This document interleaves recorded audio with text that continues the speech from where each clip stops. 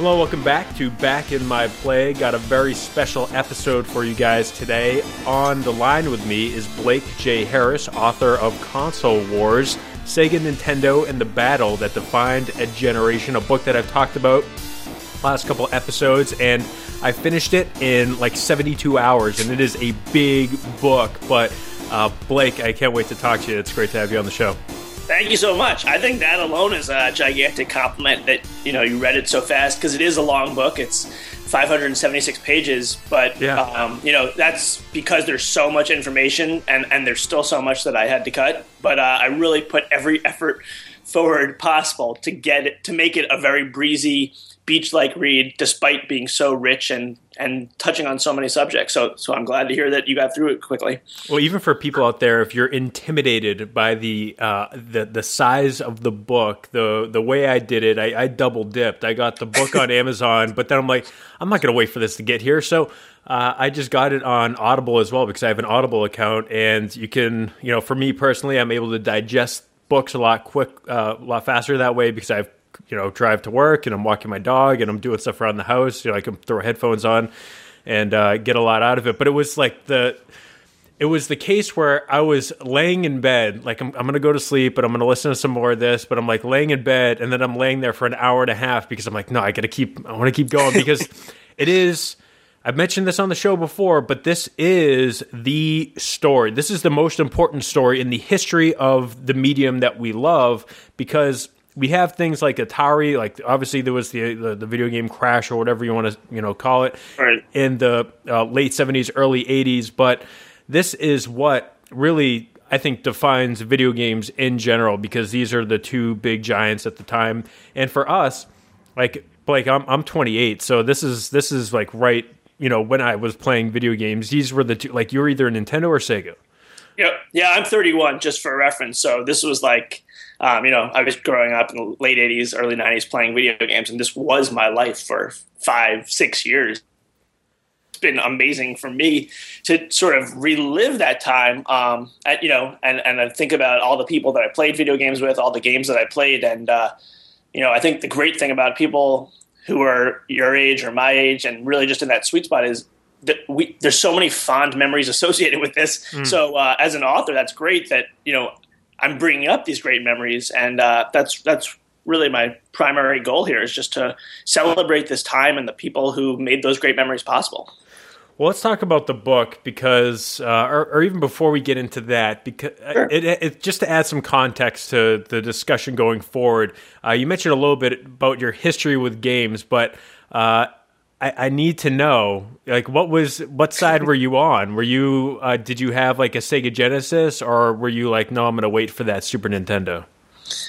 So that is a great question, because it was, it really was sort of like political parties for kids. Like, this was defining. And somebody asked me the other day about the people who had both, and I just scoffed.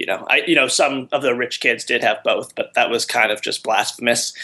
So I had a Nintendo Entertainment System, like pretty much everyone in America, in the late 80s, and I wanted a Super Nintendo because I loved the NES. And I distinctly remember my father telling me no, because he said Nintendo would then come up with a Super Duper Nintendo and a Super Super Duper Nintendo. Mm-hmm. And sort of as a loophole to that, a Sega Genesis was acceptable. And so that is what I had, and that's what my younger brother and I played for some of the best 3 or 4 years of our lives. That's a pretty good compromise. It is. And what's interesting is that most of the story is sort of this behind-the-scenes corporate battle, and even just that comment that my father made that I never would have thought at the time was business-related, and I just thought he was being mean, or it was kind of funny. That does really speak to how much the business decisions influenced us as kids, because really what he was saying was that Nintendo offer backward compatibility. Nintendo made the business decision not to include that, and as a result, I didn't get a Super Nintendo, which is what I wanted, and I joined Team Sega, and I was a proud member in that war. So, again, as part of the background check that I'm doing for this interview, the other thing I want to ask you about, because the podcast that we do for Back in My Play, it is fueled by nostalgia, because I'm one of those people that just loves playing the old stuff and loves just like living in the past, for lack of a better term. So, do you have any specific memories that really like major events that were video game related growing up? Yeah. So, the first system we had was the NES, and I I was not always the kindest older brother, and actually in the acknowledgement section of the book, I apologized to my younger brother Dylan for the way I acted during our childhood, which I put in parentheses was like a dick. But the one thing that always bonded us was video games, and that was where we got along. And Bubble Bobble was our favorite game. It was one of the few games I felt like at the time that you could actually play 2-player cooperatively.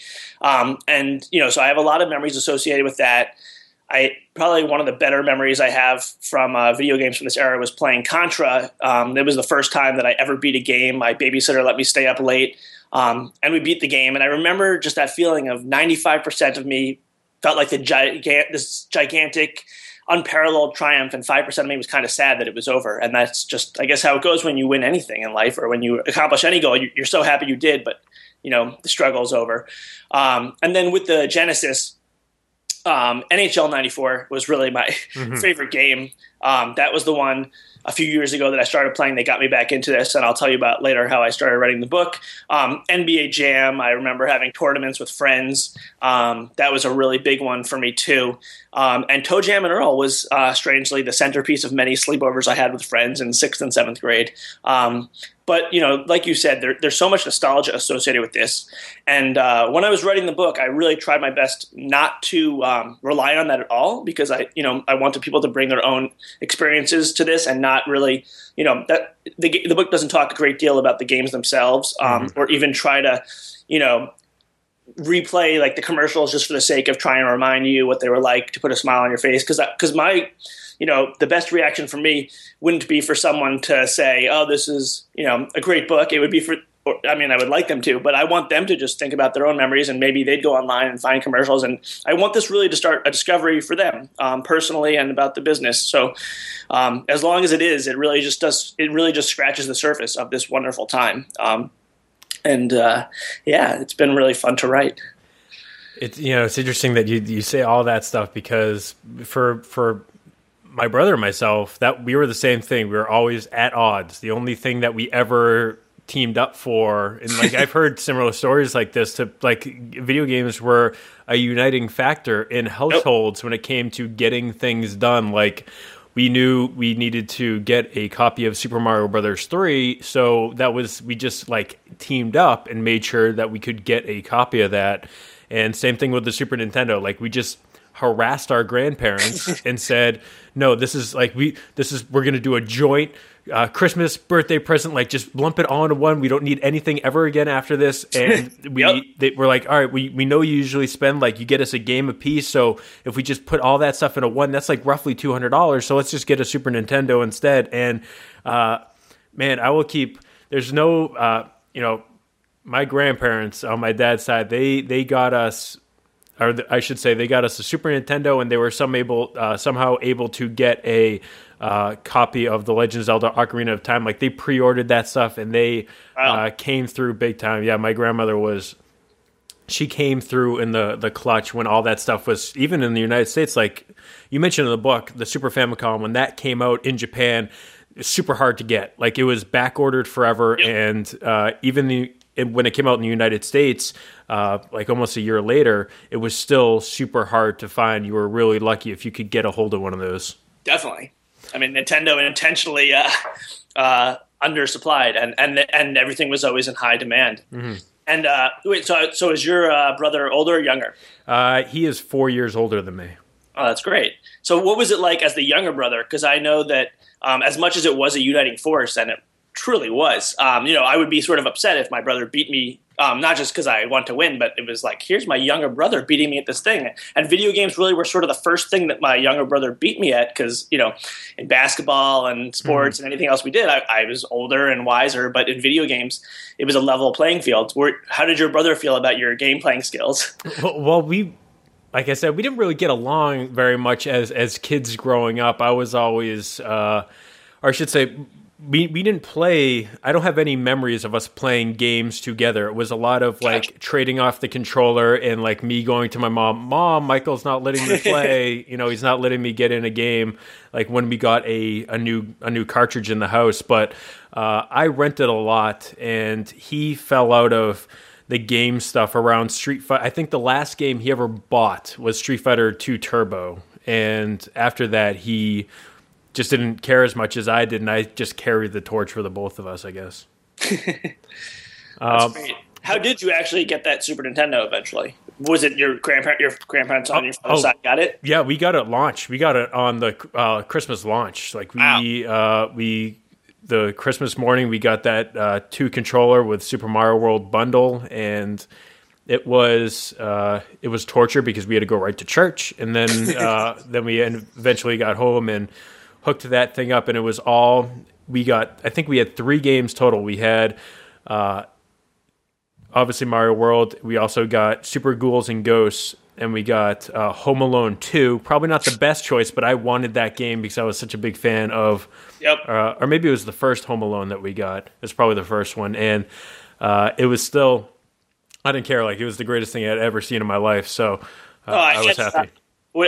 I think it might actually have been the second one, but I had that for Game Boy, and I kept playing it, and it was so bad. And every time I'd pick it up and play it, I was like, "Oh yeah, it's terrible." But I just would look at the little cartridge and think, "I love Home Alone so much. And I love Nintendo so much. I want to combine these things." And I want to be like Kevin McAllister. Exactly.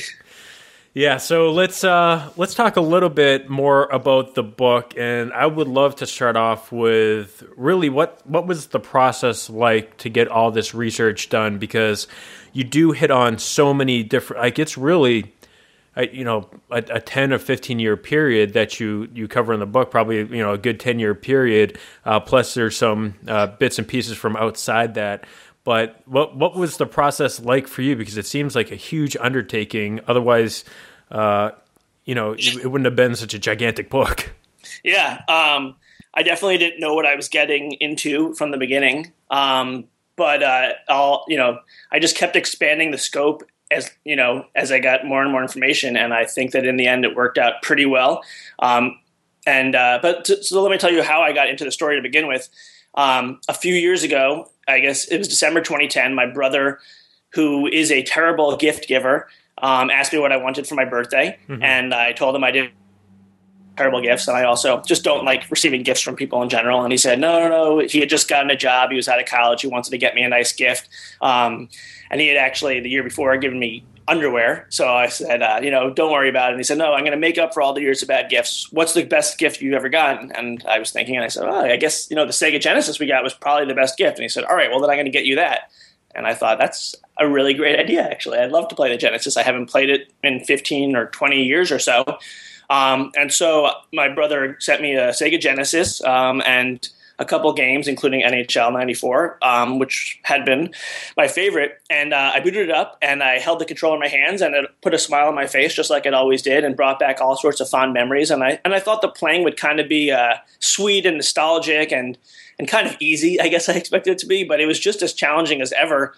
And it just reminded me how much a part of my life video games were when I was younger. I'd sort of lost my way after high school and in college and having a job. I wasn't really playing all that much. And it sort of just reminded me, back then I wouldn't have classified myself as a gamer, but I played video games at least 10 hours a week, and that was really the central hub of my social life. And so I was just beginning to think about how gigantic of an influence it had on not just me, but other people who grew up in the 80s and 90s, as well as our parents and grandparents who had to deal with these requests. And so before I even set out to write Console Wars, I honestly just wanted to read it. I thought we were kids at the time. There must be some great behind-the-scenes stories, and also, what made Nintendo not have backward compatibility? What made all these things happen that I never thought twice about when I was younger, but now, sort of did shape my childhood, and I wanted to know what went into that and why those decisions were made. So I went to the biggest Barnes & Noble I knew in New York City, which is where I live, and I was searching for the video game history section. I thought it would be next to the film history section or the music history section, since the video game industry is bigger than both of those industries, and similar in being an entertainment forum. Mm-hmm. And not only was there no such section, but when I asked the person at the information desk, she kind of smirked at me and told me that they didn't even have a single video game book in stock. And I thought that was shocking for such a big industry. And that's when light bulbs started to go off a little bit. There wasn't a moment where I thought, oh man, fill this need. But it got me wondering, why was there no mainstream available book in a Barnes & Noble store type of place? And from there, I did find some great books on the subject, like David Sheff's Game Over, mm-hmm. Harold Goldberg's All Your Base Art Belong to Us. Tom Bissell wrote a good book a few years ago, Extra Lives. And there are books out there, and they are pretty good books. But none of them, except for, I guess, David Sheff's, really were the kinds of books that I like to read, which is those behind-the-scenes business stories like Disney War, The Smartest Guys in the Room, mm-hmm. The Accidental Billionaires. David Sheff's book really was the one that felt most like that, where you got to see Nintendo from the other side of the coin. But as I was reading that book, which I was really enjoying, I felt like it was starting to get very, very interesting towards 1991 and 92. He wrote it in 92. And, when the book ended, I felt like that was the most exciting time. Sega had just come on the scene. But David Sheff says, it looks like Nintendo has defeated Sega or will defeat Sega. And who knows, with this World Wide Web thing coming and multimedia is the big buzzword, things could change. So in many ways, I kind of viewed my work as a sequel to that, and tracing Sega's rise and then fall. And so things really started to crystallize for me when I spoke with Tom Kalinske. I had seen that he gave a quote in an article on IGN about the history of Sega, written by Travis Foz, and I contacted Travis, and he gave me Tom's email address, and I contacted Tom and told him why he should speak with me, an author with no writing credits. I had been a screenwriter, very mildly successful one, and didn't. So credit Tom for taking the chance to even listen to me.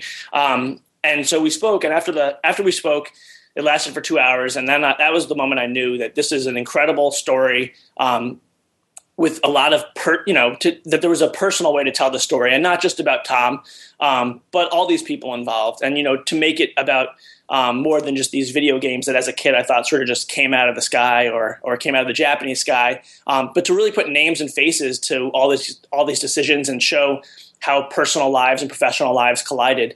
And after I spoke with Tom, I just started acting like an assassin and tracking down all these people who used to be involved. And it took me, all in all, 3 years to research and write the book. The first 2 years were just entirely research-based, mm-hmm. except for writing a book proposal. And that was really how I was able to cover such a wide range of topics in such a large period of time in the detail I was able to cover. Like I said, going in, I didn't necessarily expect that it would take this long or that it would. And I don't know that I would have set out to do it if it was going to be that challenging, but it ended up being so fun. And I always was excited to contact these people and hear their stories. And the other really fun part for me was that I would say 95% or maybe even more of the people I spoke with at both Sega and Nintendo, or even the third parties or journalists of the time, all had such a fond memory of this period. One of my biggest worries was that I had sort of fantasized that working at Sega or Nintendo was going to be some equivalent of working in Willy Wonka's chocolate factory, but then I'd find out, nope, it was just, like any other job. You punch a time card, you get your paycheck. But no, everyone really loved it. They felt this battle as much as we did as kids. We could debate, and hopefully we will, who won this console war. But the runaway winner really was us, the consumers, the kids. Mm-hmm. We got better games, we got better systems at better prices, and that was just the result of this rivalry. And that's what takes us sort of in the direction of where the video game industry is today. Yeah, I'll definitely be picking your brain more on that a little bit later in the interview. But great. It was just from reading the book, and I'm a huge fan of like Hatching Twitter, the Everything Store, yep. In the Plex, like this the writing style that you used for the book just is probably why I also needed to devour it constantly, because it was like you got to sit in the room with these people as they made these decisions or had these arguments or had to live through these events. and just lots of really interesting insight from there. I spent a lot of time, really thinking about how I wanted to write the book. And it is, I wrote in a narrative nonfiction style, and really tried to put you not just as a fly on the wall, but, like a fly at the table that was that close and inside these people's heads.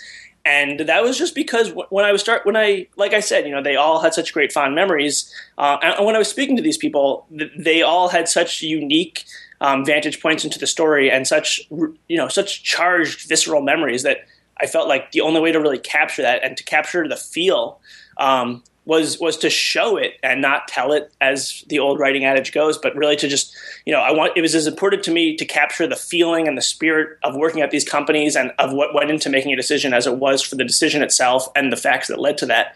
And I would also like to mention that all along the way, my ideal reader in mind was my grandmother, who sounds like your grandparents, doesn't know anything about video games other than that I really wanted them when I was a child and asked for them a lot. Mm-hmm. And I thought that if there was a way to tell this story and make it appealing to someone who doesn't know about video games, while also making it, I would hope, extra appealing to those who do, then I was in good shape. And this was a good way to get the history of video games out there to both gamers and non-gamers alike.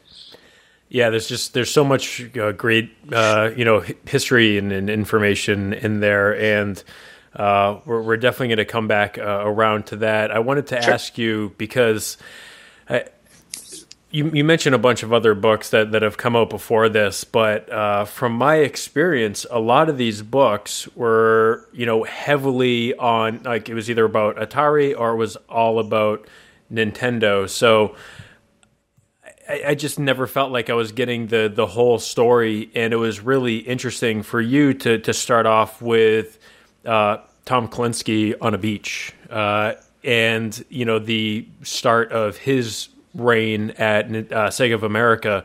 Was that something that you went into? Is like, yeah, I'm going to really just make sure I tell the Sega side of this story too, because everything that has come out.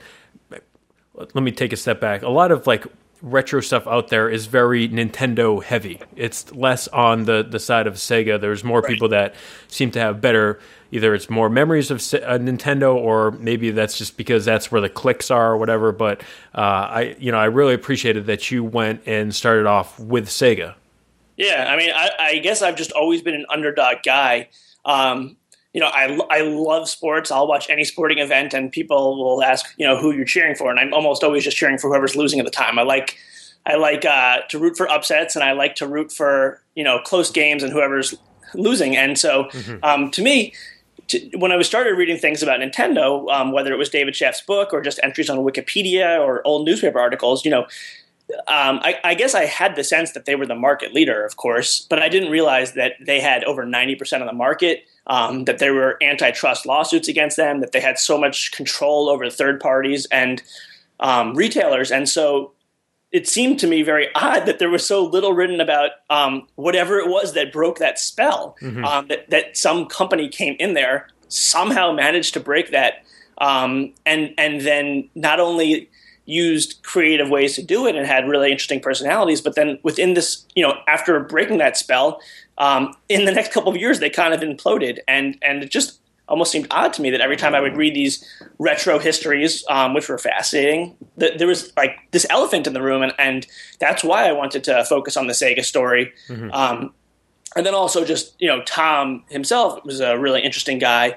And it worked out well for me in terms of telling the story, that Tom was such an outsider to this industry. And I think, as the book was written for people who didn't necessarily know anything, that Tom could sort of be our eyes and ears into that story through Sega and show us, what this industry is all about, its rich history, and why it's different than other corporate battles. But getting to see things from the Sega side of the story and really fill that gap that you were sort of describing in literature, and even just articles was very I felt like it was very significant to do that, because not only is this a great story of video games, but those lessons that Sega used to bridge that gap can be applied to any business. And like I said, they were instrumental to me, even just in helping to market the book and helping to get it sold and helping to bring on Seth Rogen. So I really love telling things from the Sega side of the story. And another part of the reason that, especially in the first half, that it focuses so much on Sega and Tom is I had a lot of trouble getting access to people from Nintendo. I was going to ask you about that because they've always been, I mean, they've always been a closed off, more Japanese than American company. Absolutely. You know, I had a very, very difficult time. And then even in the first 2 years when I would speak with people from Nintendo, the answers were much more yes or no based. Whereas Tom and Al Nilsson and Shinobu Toyota, they can go on for hours just filling you with anecdotes. And the book itself is very anecdotally driven, or at least in terms of setting the stage. So that was a real challenge for me. And I tried my best to work around that while still trying to be very fair to Nintendo and show things from their perspective.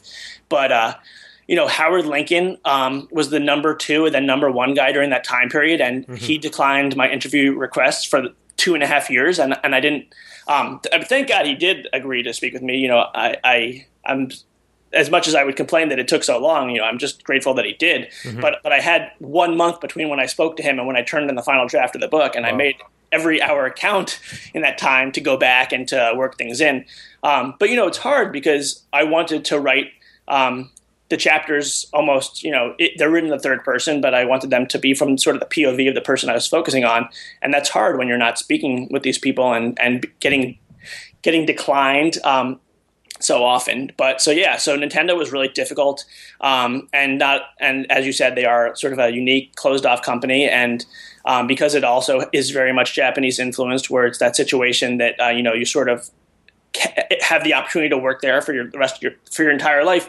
A lot of the people who are discussed in the story are either still there or had retired in the past few years and are sort of lifelong Nintendo people. Whereas at Sega, it was much more of a Silicon Valley type environment where passing in and out was kind of the norm. But Gail Tilden, who is the editor-in-chief of Nintendo Power, was extremely helpful to me early on in being supportive and helping give me background and help introduce me to people. And Peter Main, too, ultimately was really pivotal in the end in getting Howard to speak with me and getting others. Then the other one was Minoru Arakawa, and he's the only person in the entire book that's mentioned that I wanted to speak with that didn't speak with me. And so it was really hard that the number 1 and number 2 guys at Nintendo of America either didn't speak with me or spoke to me only 1 month before I turned in the book. But I did try my best to work around that and not try to make the story too skewed against Nintendo, who I have a ton of respect for. Well, it's not surprising. Even today, like Nintendo in present day, there's whenever people talk about Nintendo of America, it is usually the case of, they don't have a ton of power. They're really just, they're really just getting directed by Nintendo of Japan, and they don't make a lot of the decisions. They might have a little bit of power, but mostly they're just going to do what, Nintendo Japan is, what's coming down the ladder from the top, I guess. Yeah, I mean, and that was partially the other thing as well. I think that some of the best sections in the book deal with sort of Sega's, let's do it attitude, where these guys are in a room, they talk about it, they're like, let's try it. If it works, it works. If it doesn't, it doesn't. But you actually see the conversation happen, and then they try it. And Nintendo, that wasn't the experience I was hearing. It was a lot of times like, all right, let's talk to Mr. Arakawa about it. And without his perspective, I would have loved to hear him weighing the pros and cons of a certain decision, or things that they tried that didn't work in his mind. But without really getting into his head, it was. I could really only focus on the results, on what they did or what they didn't do, and not the nuances and the gray territory of what might have been. But that being said, I do think the second half of the book, which sort of talks about, or tries to get into how Nintendo weathered the storm and really stuck to their guns in a lot of ways. I enjoyed a lot of parts in the second half where I got to see things from both sides, and particularly there was a chapter called Man's Best Friend, which was started off with Tom Kalinske walking his dog and sort of running in his mind everything that was going on at Sega. And then the next half of the chapter deals with Peter Main, who was walking his dog. And he told me that he walked his dog, Casey, every morning, and that if not for those walks, he would have gone insane. And those were the things that calmed him down and helped him deal with what Sega was doing. And I just, I would have that was one of my favorite chapters, and probably from the beginning, if I had access to both companies, there would have been a lot more like that. But I also knew going in that it would be very, very hard to get people from Nintendo to speak. So I don't think I was naive about it. And in the end, I was actually glad with how much access I was able to get. Were you able to talk to, I know Howard Phillips is a little bit more, I don't know if he shows up to some like retro expos and stuff like that. Was he available to talk to? Yep. Yeah, I spoke with Howard a couple of years ago, and then I also interviewed him for the documentary as well. And he had some, really interesting perspectives. I mean, I probably didn't realize how much I adored him until as a kid, until I spoke with him. And then, hearing about just sort of his rock star celebrity status, I remembered thinking so much, I really did want to grow up and be this guy and be the guy who played video games for a living, or at least that was the way it was being pitched to us kids. And he was great to me. And it was also great to actually get to spend a day with him filming the documentary. And George Harrison as well, who had some really interesting insights as a veteran of the Cola Wars. Though he was on the underdog side in that, fighting for Pepsi, he was really, and he was very candid as well, because he joined Nintendo in March of 1992, so it was a little bit after the Super Nintendo had launched. And whereas a lot of the people I spoke with at Nintendo said things that I understand why they would say it, but I don't necessarily think it was true that they would say things like that they always took Sega seriously, or that they were a worthy competitor from the beginning.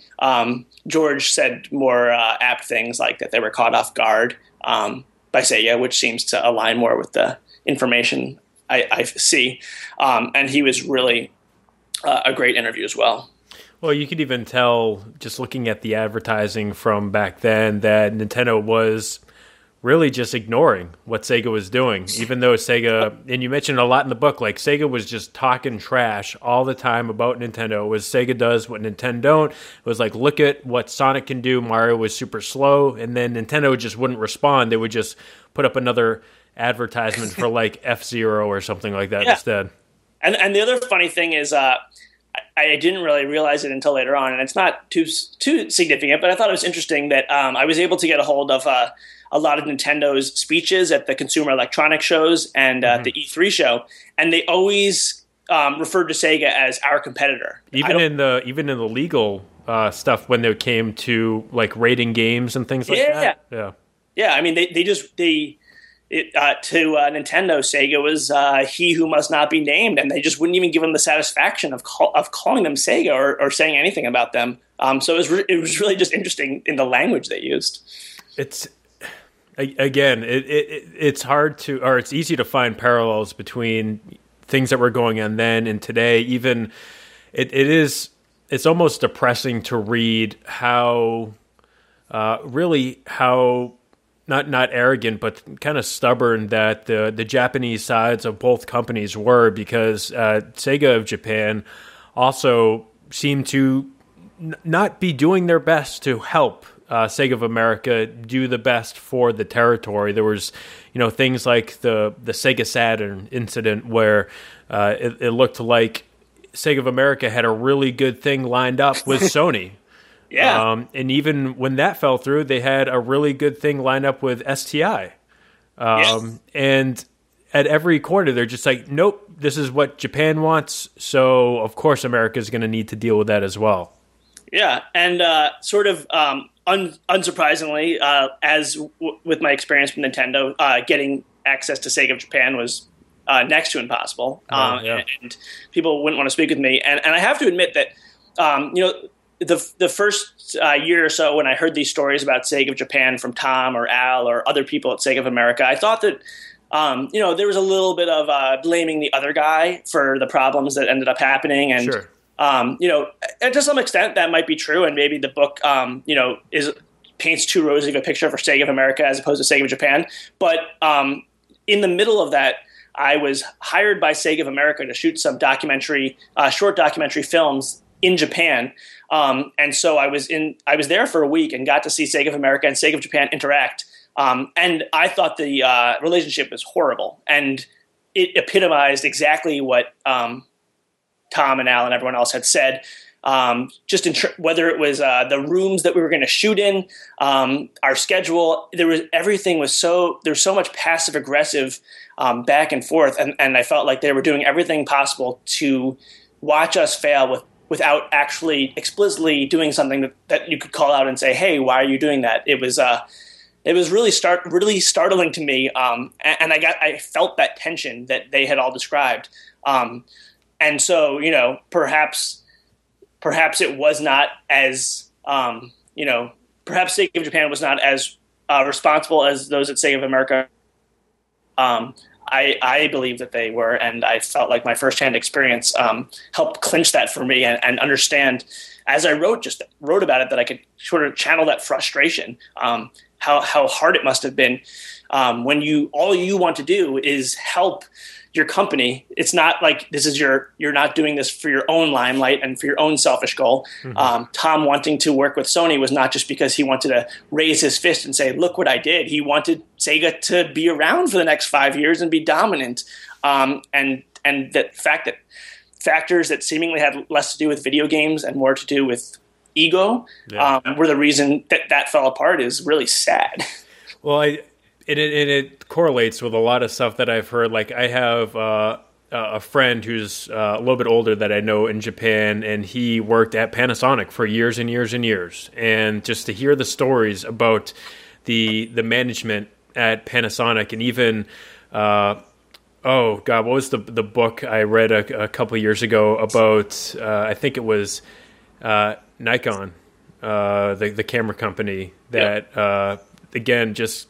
The board just being terrible and just kind of looking out for themselves all the time and trying to save their face and not really caring about the company as a whole. Yeah, I mean, I guess in general, even in America, board of directors have a reputation for sort of playing it safe and a little bit of a cover your ass attitude. But maybe just because America is so synonymous with or strives to be a place of innovation, at least they are willing at times to support risks, and maybe even to the detriment. They think sometimes like, oh, well, the future will be brighter than now, and let's take a risk so that we can get everyone excited about this, which is not the mentality I saw over there, or read about and heard about from over there. And also, we're talking about Nintendo and Sega, but it's worth noting Sony as well. The book, Sony's definitely not as much of a primary character at all, but the Sony PlayStation, there were so many forces existing. Most of those on the board at Sony were against getting into the video game industry as a hardware maker and even staying in it as a third-party software maker. And Ken Kutaragi, the architect and the mastermind behind the PlayStation, and the guy who created the audio chip for the Super Nintendo, I never got the sense that he was being lauded internally for those innovative efforts, but more that he was being pushed down, and thank God he fought back and brought us this great product. Well, didn't he even go behind their back and just make it part of like Sony's audio division, just to make the PlayStation? The music division. Yeah. In Japan, it was being worked on in the music division, and over here, Olafsson in the Sony Publishing Entertainment division, the third party division. Those were the two guys that were really making it happen. And obviously, Kutaragi doing the hardware was the godfather of it all. But, never before have I heard so many stories about great products being suppressed. And that is really sad. And so much of the second half of the book for me is about what could have been and what should have been and the strange reasons why they never were. Yeah, the cultural differences between East and West are, very apparent in the book. And there's examples like, Sonic 2 being developed over here in the United States, and even today where you see, Sony's American division or the Western side of Sony having a lot of influence on the PlayStation 4 has, really turned that, helped that console be something that has been huge on the Western, side of the world. Maybe not so much on the Eastern side just yet, but it is just interesting to see how after kind of getting their butts kicked a little bit with the PS3, at least in the, in terms of launch and the hardware issues, they definitely said, all right, well, maybe we need to think a little bit differently about this. And even at one time, they had a Western man being like the head of Sony. So they at least are trying something a little bit different, where Nintendo is still like family owned, like it is pretty much locked in what they're going to do going forward. And they still seem to be making enough money to be okay with it, even though they just posted like the biggest losses of all time for their company. They still have plenty of cash in the bank to make some more mistakes, I guess. Yeah, they do, but it's the last section of the book is called "The Tortoise and the Hare," and there's a parallel to that parable of Nintendo sort of sticking to their guns and riding it out. Which is also just another way of saying that they were stubborn and that they won in the end. It's kind of just a matter of where the finish line is, but back then the cost of being in the business was significantly lower than it is today. Mm-hmm. So I wonder how long they can weather that storm for, or if they could turn around. Hopefully they will. That would be. Yeah. You're talking about the cultural conflict between Japan and America. And one of my favorite parts of the book was the one that was a little bit more tangentially related and not super related to the video game side of things, but really showed you that conflict, was the Seattle Mariners deal for Nintendo. Yeah. Because that was, to me, was one of the first times where I really started to sympathize with Nintendo of America. Reading old newspaper articles. So the situation was that the Seattle Mariners baseball team was up for sale. The owner was going to sell it to somebody who was going to move the team to Florida. And Nintendo of America stepped up and bid to buy the team. Hiroshi Yamauchi was the one who put up the money, so it would have been a Japanese owner, and he was the president of Nintendo. And there was a national backlash against this bid because it was not an American. And because people felt like this is America's pastime, and Japan was trying to steal it the same way that this was coming after Sony had made significant investments in Columbia Pictures and CBS Records, and there was a sense that Japan was trying to take over the world. And it surprised me just the language that you see in these newspaper articles. Yeah, it was borderline racist. Yeah, and nowadays, certainly over the past 20 years, just our culture has become a lot more PC aware, but it wasn't even just the PC aspect. It was the attitude. I think a lot of the PC changes in culture is just that we're more politically correct about the words we use.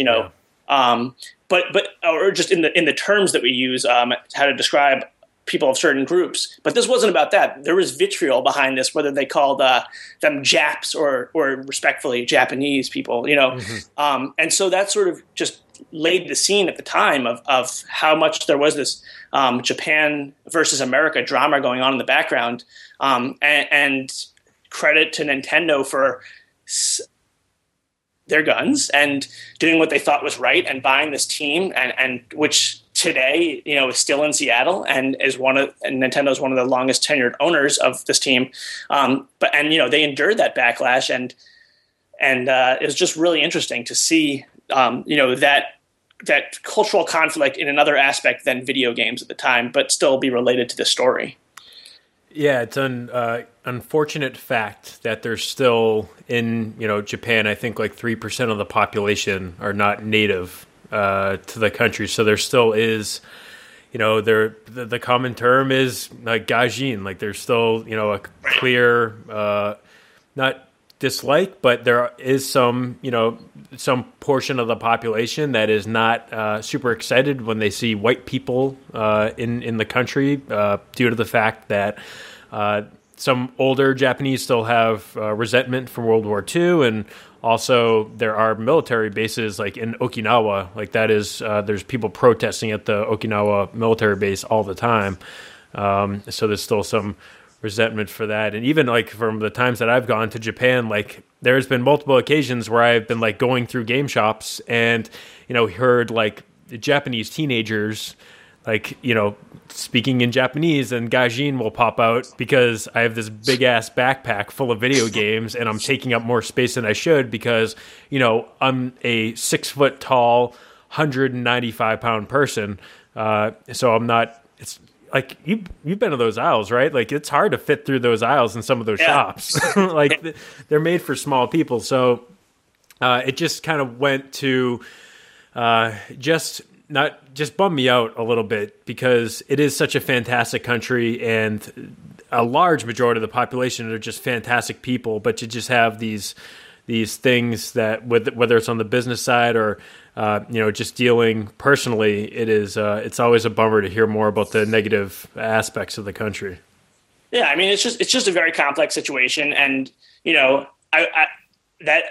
it's disappointing to hear about your experience, though I'm sure that there are probably almost as many situations the reverse over here. There's always absolutely. a small percentage of the population that is not representative of everyone and has opinions that we wish they didn't have and didn't express that way. But and I will say a large majority of my time in Japan, like I've been there 5 times in the last 2 years, or 2.5 years. The large portion of it, everyone has been super polite, super nice, and it's why I keep going back there. It's because the people are so welcoming. But it's just, especially in the context of this book, it's very strange to see those preconceived notions and and that baggage play a role in business decisions and very much so, like indirectly in your and my childhood, that these things actually like affected our lives. Mm-hmm. So let's talk about some of the history again. The NES at the time was huge. We're talking late 80s, 1990. The NES was the dominant console. I think it was, you correct me if I'm wrong, but it was in like 30% of the households in the United States. Yeah, it's pretty much 1 in 3 homes. That's gross. It's unbelievable. I was just also looking at some old statistics again. And I was reading that in 1989, Nintendo single-handedly accounted for nearly 25% of the revenues in the entire toy industry, which is startling to think that, you walk into a giant Toys R Us back then and there'd be that little but beautiful Nintendo World section, and that was accounting for 25%. And also, I saw the top 30 products in 1989, the top 30 toy products, 25 of the 30 were Nintendo products, which is just like mind blowing. Can you imagine anything like that nowadays? Like one company dominating so much? It's amazing. Not in the United States, maybe in Japan. There's some, there's certain products out there that do seem to dominate, like if it's a Monster Hunter or something like that. But you bringing that up, you talk about in the book the chokehold that Nintendo had on retailers. Like that, it was a case of you either followed Nintendo's rules or guess what, you cannot sell Nintendo's products, and people were making money off these. Like I think you mentioned Walmart. Walmart's like 10%, or was it more than that, of their revenue was all, or their profits was all from Nintendo products.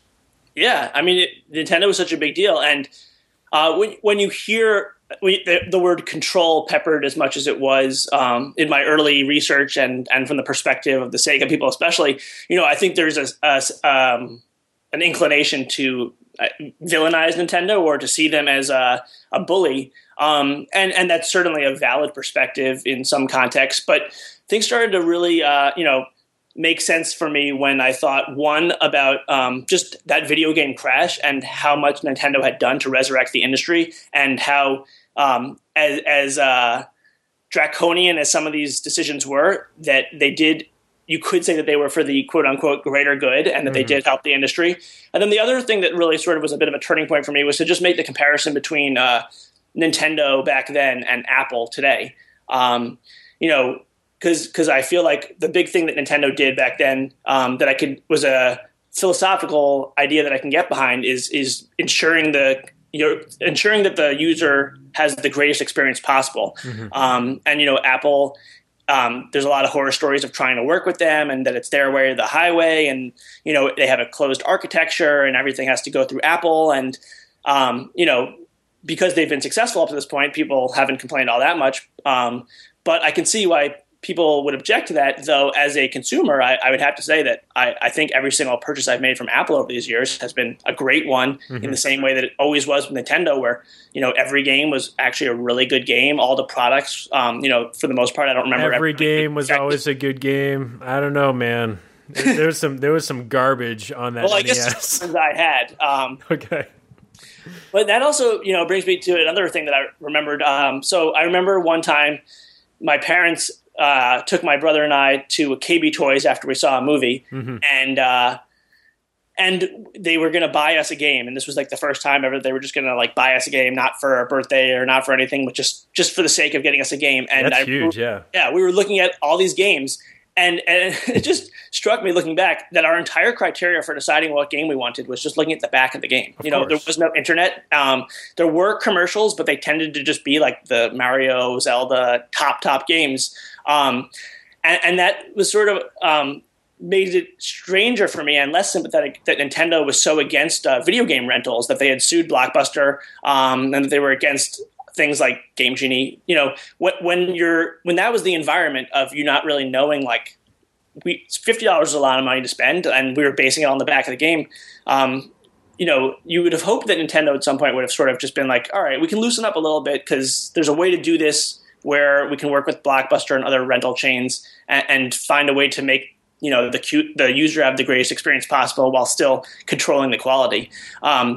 So as much as there is that perspective that they have of, ensuring the user experience, there are times when I raised an eyebrow and thought, I think that you could have made this work, or there was a different way to do this without being so aggressive and intimidating. Well, it's just like the specific stories where you would have a mom and pop shop, like or mom and pop store. They would offer the NES for, instead of $199.99, it would be like $194.99. And if they did that, like, Nintendo would like maybe not bring their full shipment of games next time, so they weren't able to make the profit. Like, it was stuff like that, and not just necessarily people trying to screw Nintendo or screw the consumer. It was just them trying to get a little bit of an advantage over the KB Toys or the Toys R Us or something like that. And for those listening, they might wonder, oh, isn't that illegal? And the answer is yes. And Nintendo was involved in antitrust lawsuits from the U.S. government during that time. But sort of the net result of that was a slap on the wrist. Yeah. And in one of the situations, it was Nintendo had to pay a fine that was they gave out coupons that was money off of your next Nintendo purchase. So they were giving back this money, but it was being spent on Nintendo products.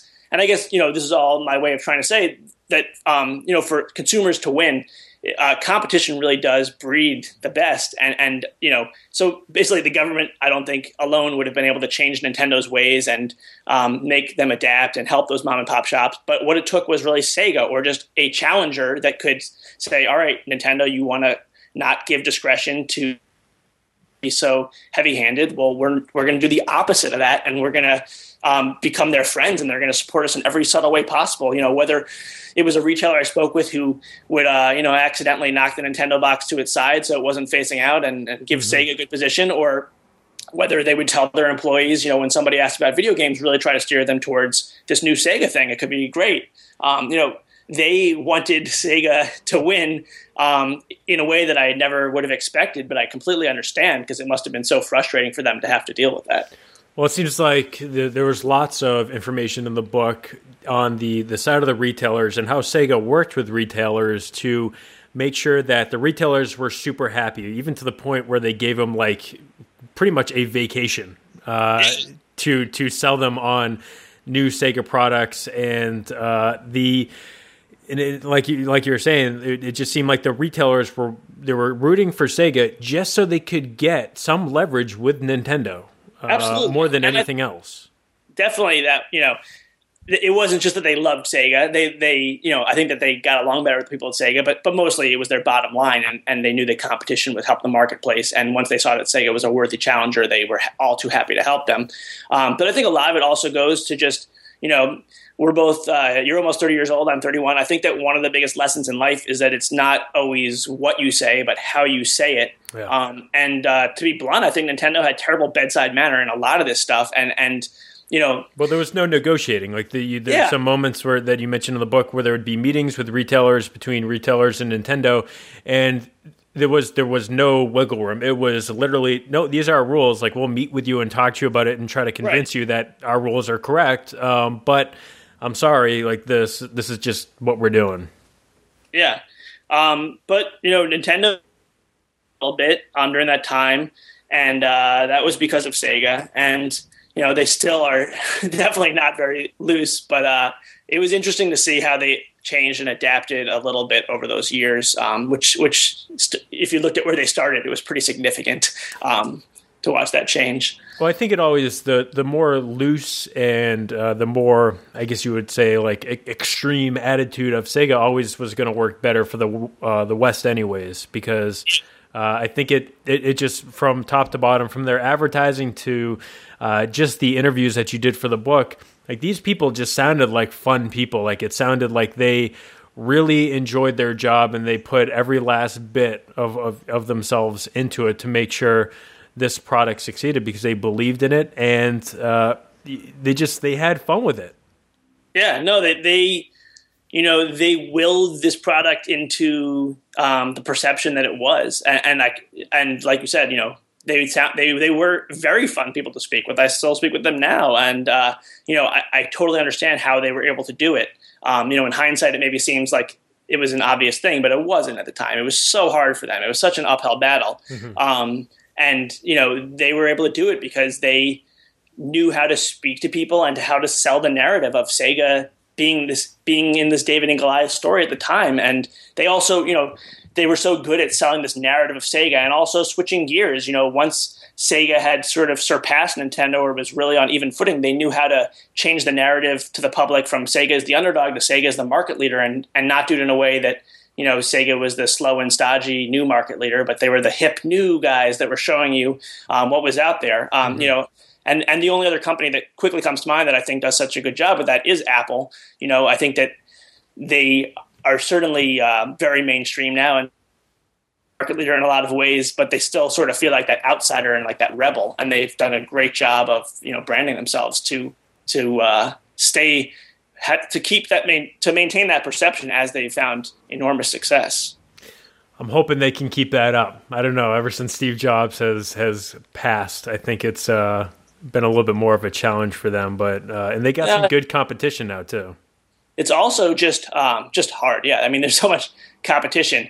So I was curious, when you first heard about this book and what you expected. I know there was some news in February about Seth Rogen being involved with writing and directing the feature film adaptation. I don't know if that was the first time you heard about the book or if it was more recently, but I was curious what you expected as someone who grew up with this and was, what kind of style you expected and what kind of story you expected. I'll be real. When I heard about the book, I'm like, I already know this story. I don't need to read another book on it. I've read articles and stuff like that. But, like I've emailed you back and forth off the air, the amount of insight into just be able to have, and I wanted to talk to you about the movie too, because there is so much insight in this book, and just talking to friends about it. Obviously, with Seth Rogen, there's expectations that people have when it comes to his movies and stuff like that.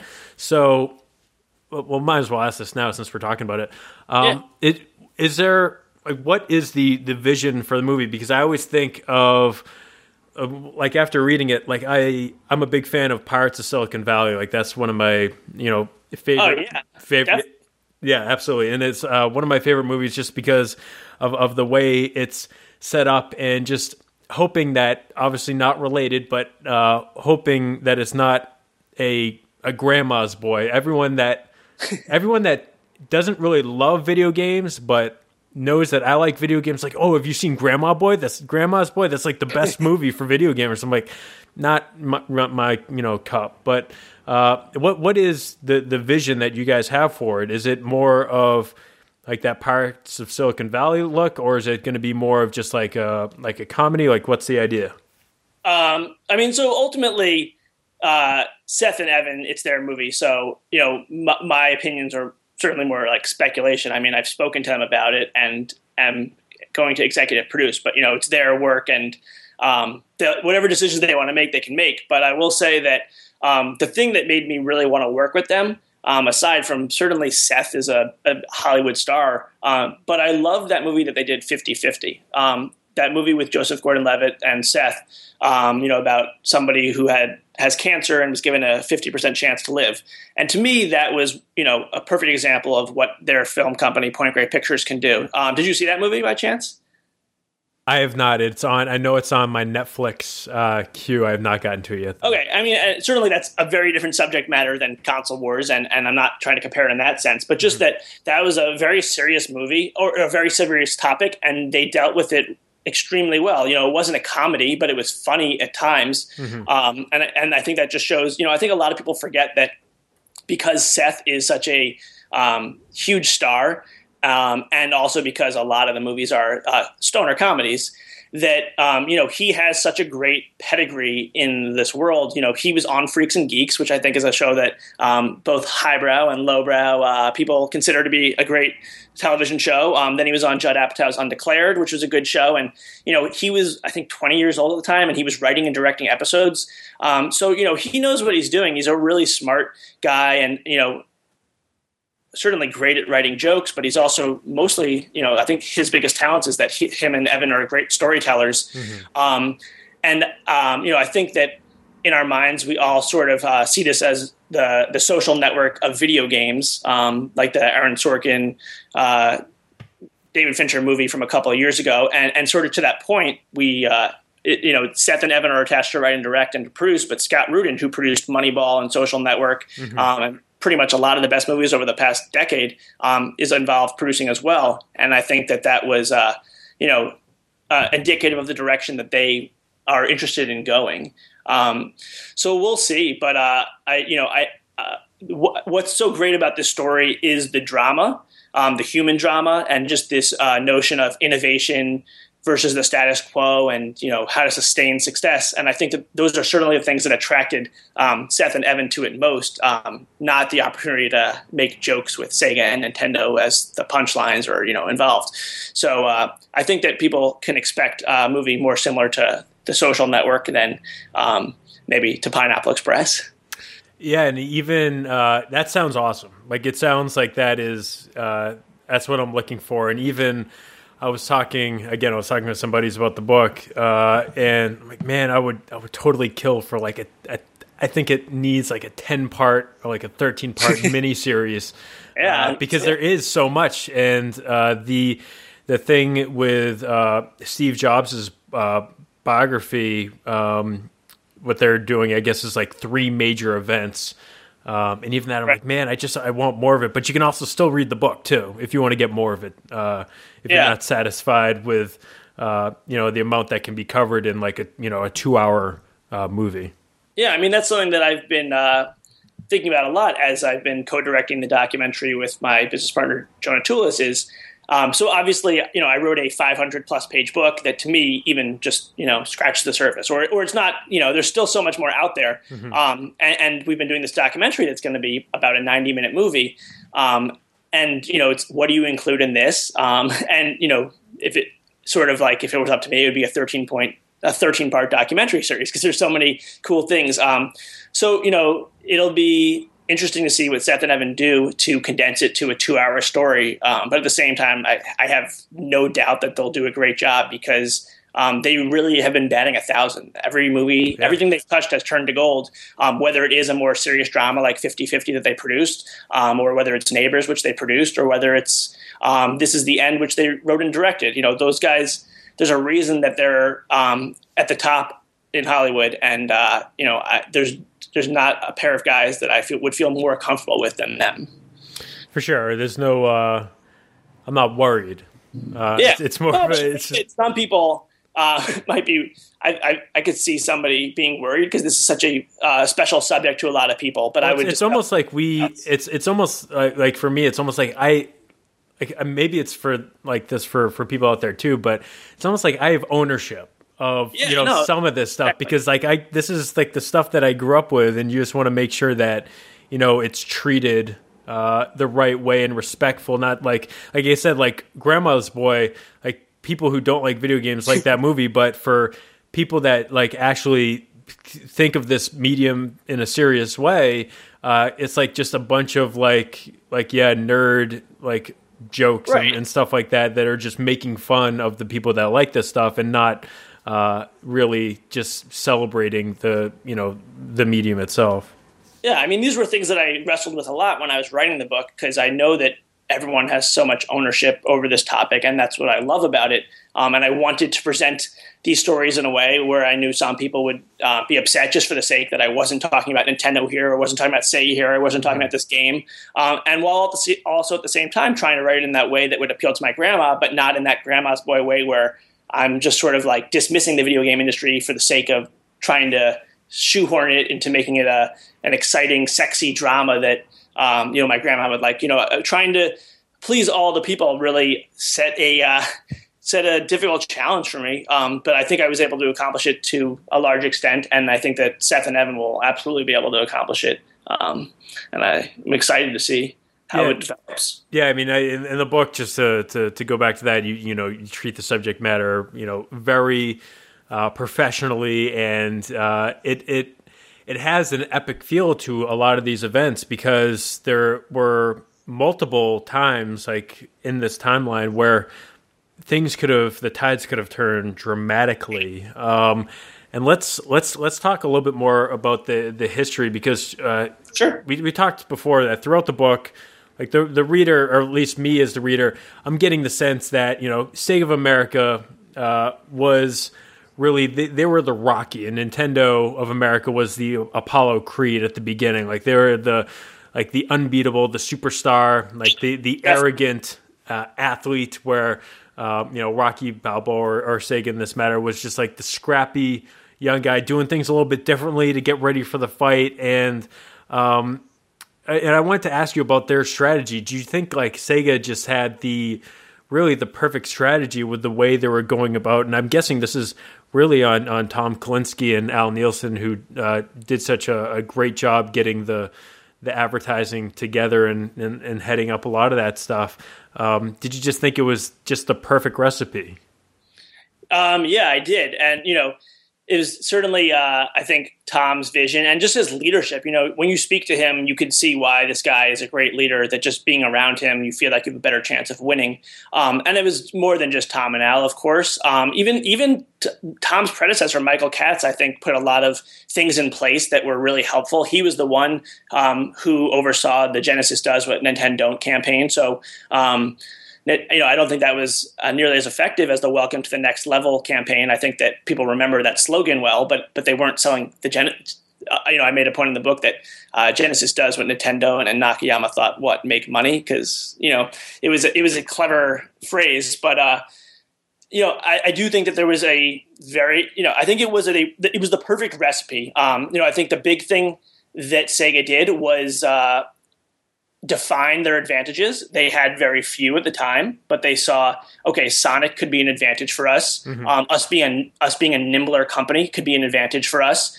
Us making more adult-themed games like sports games could be an advantage for us. Going after the market that Nintendo doesn't have can be an advantage for us. And then just really working with EA, like you mentioned, setting up that partnership, saying they gave EA just an unbelievable deal to make games on the Genesis. They didn't take, as many royalties with EA as they did with other companies, and it was a huge advantage. Like, you remember, NHL 94 was probably a better game on the Super Nintendo, but everyone remembers it on the Sega Genesis. Yeah, I mean, and that's sort of, you're mentioning that example with the giving EA a sweet deal, which they kind of did at gunpoint. Yeah, that's because true. EA had reverse engineered it. But that was a good example of sort of like, as much as it was that Al and Tom and Diane and EB and Shinobu had really created this perfect storm for Nintendo, it was also a lot of luck, like anything in life, and not just luck like you scratch off a lottery ticket and win money, but more just they were given opportunities and they made the best of them. Things like, I think, going back to my own personal example, Nintendo not making the Super Nintendo backwardly compatible was a huge blunder. It would seem like a small have to make it backwardly compatible. They could have released some sort of attachment that allows you to play the old games, which Sega had. I described it in the book as the most valuable, worst selling product, because it was, nobody bought it, but they could at least tell people on a marketing level, oh, if you want to play your old Master System games, you can. Don't worry. We're not looking to upset anybody. So Nintendo, didn't do themselves any favors in a lot of ways, and Nintendo stubbed their toe at first. And I think that Sega really benefited from that.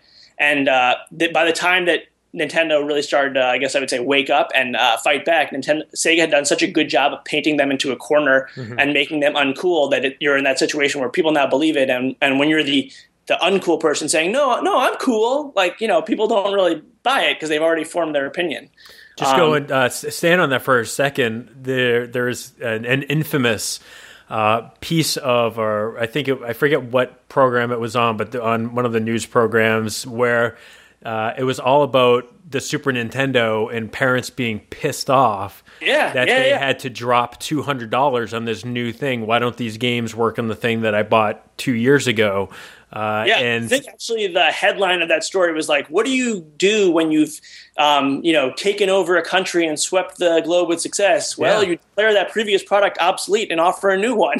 And and it was that it was going along with that anti-Japanese sentiment in the United States, where we're sending all this money to Japan and they're making the best stuff at the time, and the United States was not doing as well economically. It's again, if you can go on YouTube, look for it. It is a interesting piece to check out just for context. And even, going back to the Japanese thing that you mentioned, I think that both of these companies are Japanese companies, and I think that Sega did a great job of flying under the radar with that. I think as a kid, I probably wouldn't have said that they were a Japanese company.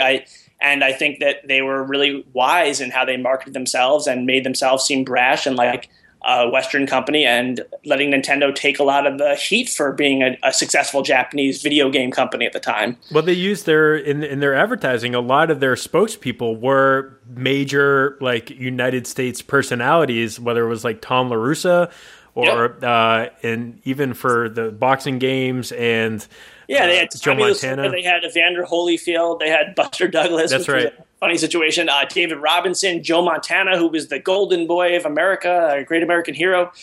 They were so great at identifying coolness and trends, and as Al used to tell me, borrowing the cool, of aligning themselves with Nickelodeon or MTV at this early part in both those companies' development, and saying, we, in the Venn diagram of coolness, we're intersecting with Nickelodeon here, and that makes us cooler for it.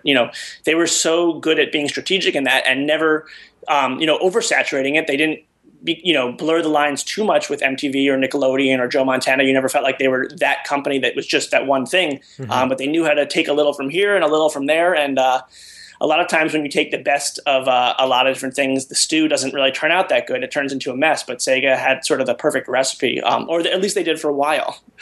Yeah, and I never remember Nintendo using like big United States personalities until Ken Griffey Jr. And even in that, you're absolutely right. That's the first one that comes to mind for me. And even in that situation, that was one of the few places in the book where I included an article from the Seattle Times, because I wanted to show that even when they did sort of work with an American celebrity, there was this whole weird thing where like they didn't want to work with Ken Griffey Jr. and they couldn't come to terms, and they owned the baseball team that employed him. So it was like even in that situation, they didn't have the same approach as Sega, and the perception was that it was negative. The game itself was great, and that helped them in the long run. The bedside manner and the making that whole thing work was like kind of a mess. Well, Sega pursued, you mentioned this in the book too, that Sega really went after Ken Griffey Jr. for their baseball game too, just to almost like mess with Nintendo, because wouldn't that be perfect if Ken Griffey Jr., the head of a Nintendo-owned baseball team, was on the cover of a Sega Genesis game? Yeah, it was. I loved watching Tom's eyes light up when he told us the story, because he was just like, it was almost like he didn't care how it ended. He just wanted to really piss off Nintendo, and it did. He just loved being that guy who was an instigator and watching his company benefit from playing, these little schemes. So was Sonic the best weapon that Sega had up against Nintendo? Was that the most powerful thing that they ever had in terms of getting market share in America, or was it more of the sports titles and the more arcade titles? Definitely Sonic.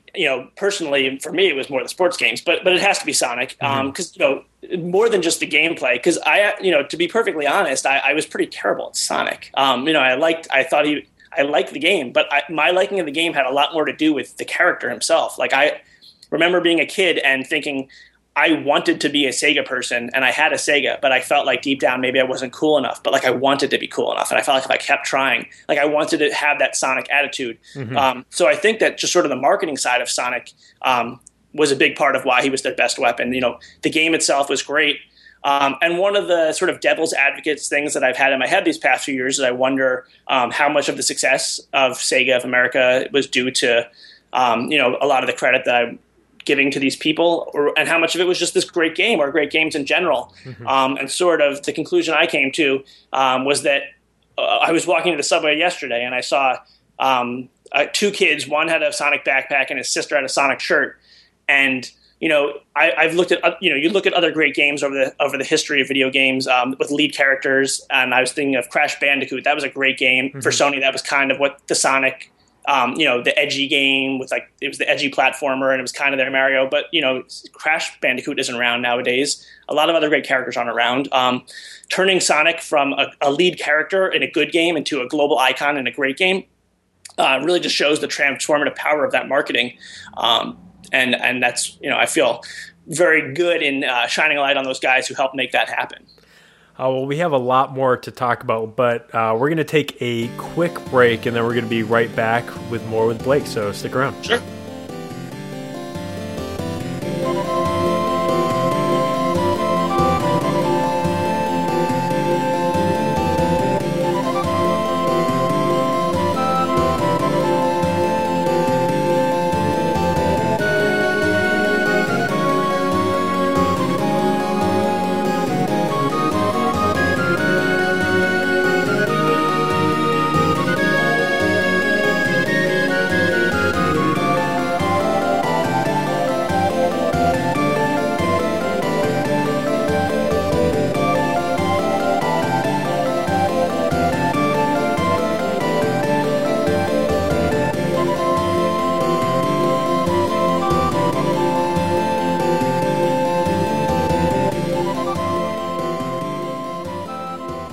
Okay, we're back, and as you can probably tell by the length of this interview, this book is just so full of stuff, and I feel like we can only really scratch the surface with a lot of it. But I wanted to talk to you more about the way Sega went about competing with Nintendo, because you did get a lot of insight with the people at Sega and how they had to counteract everything that Nintendo was doing. And even at the time of the Super Nintendo's release, it came out at $199, and they set a price drop to $179. And right off the bat, like, Sega had a response for it. And even if it was, and I think this wasn't the particular case, I think it was when the Super Nintendo, the core system, just the system itself, was going to be available for $99, where Sega did some investigating, even went undercover to get some, like we need to know, like, what's Nintendo going to be talking about? We need to be prepared just so we can counteract whatever they're going to announce. So can you talk a little bit about that night that Sega found out about that and what they did? I was actually thinking about that during our break, just that was such a great personification of the Sega spirit and how quickly they moved and how well they executed. So the Super Nintendo came out in August of 1991, or late August, early September 1991, and it was priced at $199. And to just show how much of a dent Sega was already making, in January they dropped it, I believe, to $179, and then quickly to $150. The previous generation Nintendo, they were pretty staunch with their prices and pretty slow moving with the price drops, but Sega was really on them so much they had to move. And the incident you're describing in the book is at the June summer CES of 1992. There was rumors that Nintendo had a big announcement, and usually Sega's intel on the ground was able to find out what this was, but this one was so closely guarded that they were unable to do so. But they kept on trying, and apparently Nintendo was going to announce this thing the next morning. And Sega's people didn't quit. They, Tom split everyone up into groups into pairs, and they went to all the different industry parties. And Diane Fornacier and Alan Van Buskirk found out at 11 o'clock or close to midnight at the EA party that Nintendo's big announcement was a price drop, that they were going to drop it lower, and Sega would no longer have this advantage. One of their advantages in their arsenal was always that they had the cheaper system, and they were going to lose that advantage. And so even though it was very late at night, everyone got together and they worked through the night to basically rebrand all of their materials and drop their own price. And just making a decision on a dime to drop a price is one thing. That it takes some balls, but it's a decision you can make. But where Sega is really impressive and what really demonstrates what they did was that they didn't want to just make the price drop. They wanted to make a look to their own reps and the people at the show like this was something that they had always planned. They didn't want to make it look like they were responsive, because they didn't want to be the company that was responding to Nintendo. They wanted to be the company that was always forward thinking. So they were able to spend the entire night staying up, crafting all these promotional materials, crafting speeches and talking points, and make it look like this was their plan all along. I think that price wars are interesting, but in general, maybe they're a little bit dry. But this is a great example of Sega really bringing to life a price war and making it more than just a price war. This was a group of underdogs staying up through the night because they had done so much. They'd been throwing a perfect game. They didn't want to finally give up a hit to Nintendo. They couldn't lose the momentum, and they were able to pull it off and get their announcement out there. And everyone assumed that it was something that had been planned for weeks. And Sega kept their momentum going into 1992, and that was right before they held their agency review and ended up selecting Goodby, Berlin, and Silverstein, who did the Welcome to the Next Level commercials. And that really helped them keep their foot on the pedal going into what would be their greatest stretch to come. And just sticking on the advertising, we're talking about the advertising tactics between the two companies, but it was because that's how they fought. That was their battleground, was right in advertising. It was partially it was exclusives, but that kind of dried up, or that did not happen so much after the NES when. Or even you should probably mention briefly, like with the NES, like if a game came out on the NES, it could not come out on any other platform. It was exclusive. Right. So that was where Sega ran into a little bit of trouble at the beginning, just even getting games on the Genesis itself.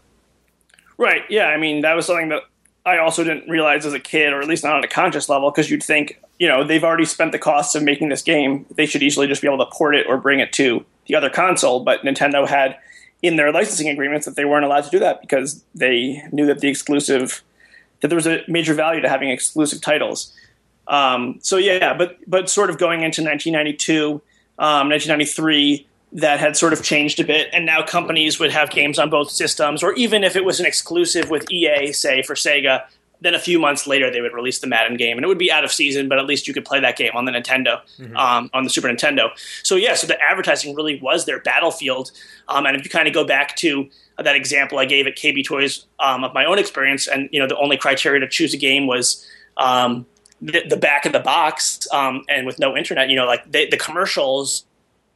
Only other way that you know about these companies, or that you're given insight into how you should feel, how you might want to feel about these companies and what the brand represents. So that was a huge thing. And Sega totally understood how huge that was and really put a lot of their eggs into that basket. And that was pivotal in turning the tide.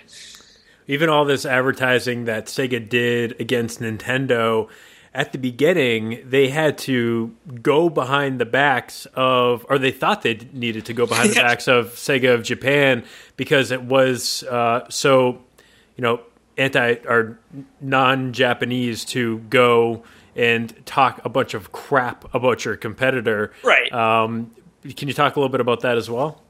Yeah. So, in Japanese business practice, in marketing, it's considered sort of uncouth to go after your competitor, and even to some extent in America, it's risky to call out your competitor by name or show them their products in your commercials and whatnot. But Tom thought that was a really major part of the equation. And so before Tom got there were those Genesis does what Nintendo don't commercials.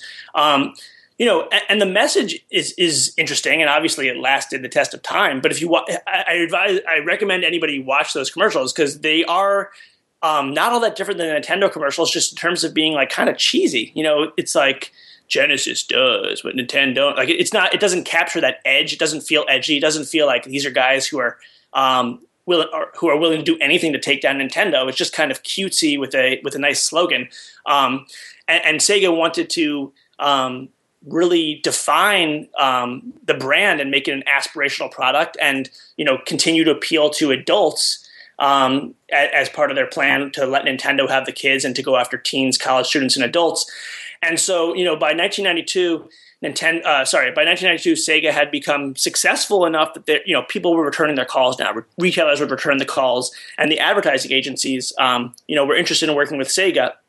And sort of the big coup for Sega was that Wyden and Kennedy, the ad agency behind the Nike commercials, the Just Do It commercials, and so many of the great Nike ads from the 80s and 90s, those ones with Spike Lee, and a bunch of the other, the Be Like Mike commercials, they wanted to get Sega's business, and Tom was just overjoyed.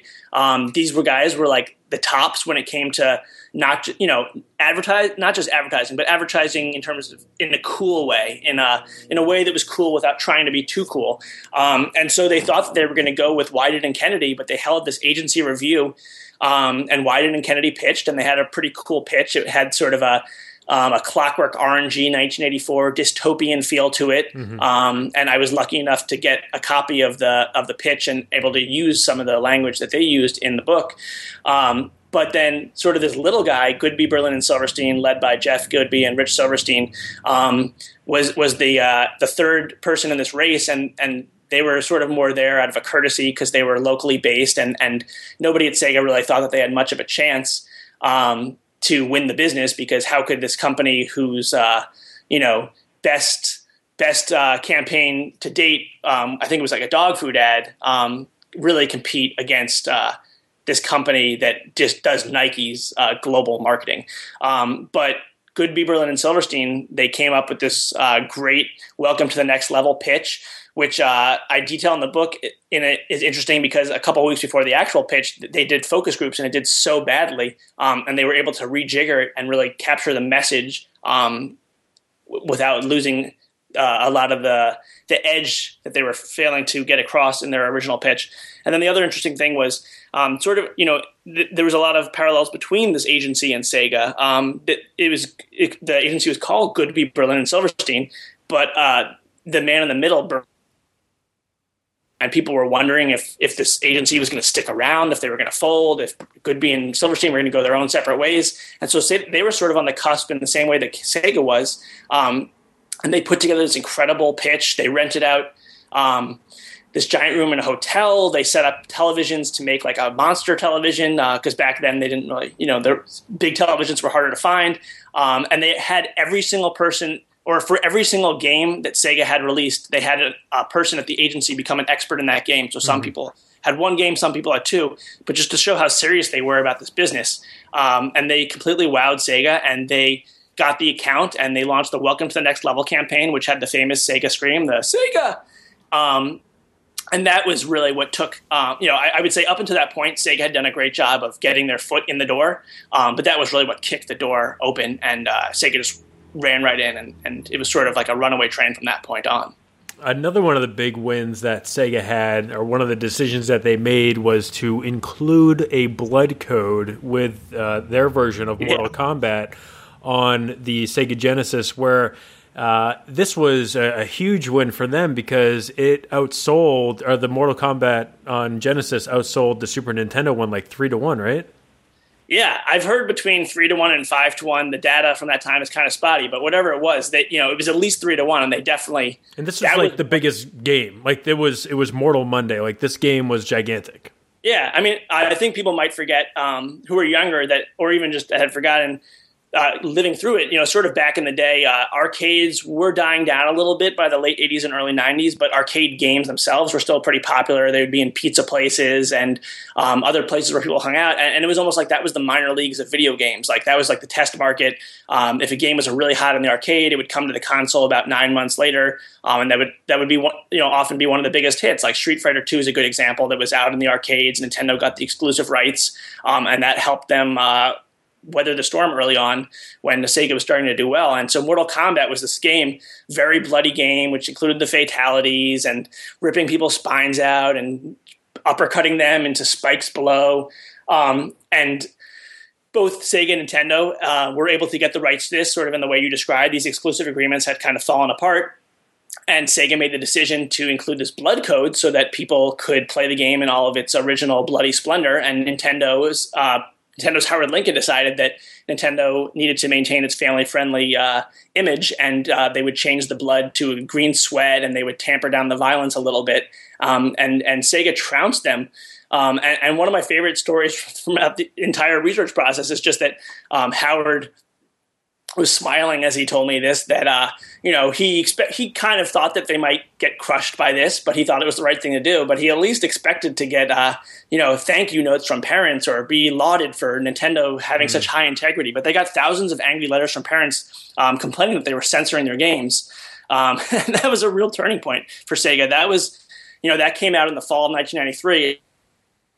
1994, just month after month, Sega just dominates the charts. In the book, I included a top 10 list from one of the months, and it was amazing. Sega had 8 of the 10 games, and the top 2 was NBA Jam, I believe, and one was on Genesis and one was on the Nintendo, and it was essentially the same exact game, but one sold twice as much as the other because it was on Genesis, and that was cool and hot, and that was its system at the time. Yeah, that seemed to also be one of the first cracks for Nintendo, saying like, yeah, we need to do things a little bit differently. We need to loosen up because if they're going to, like, if this is what the people want, this is what we need to put on our system. Otherwise, Sega is just going to gain more and more ground, which led to the government getting involved and the infamous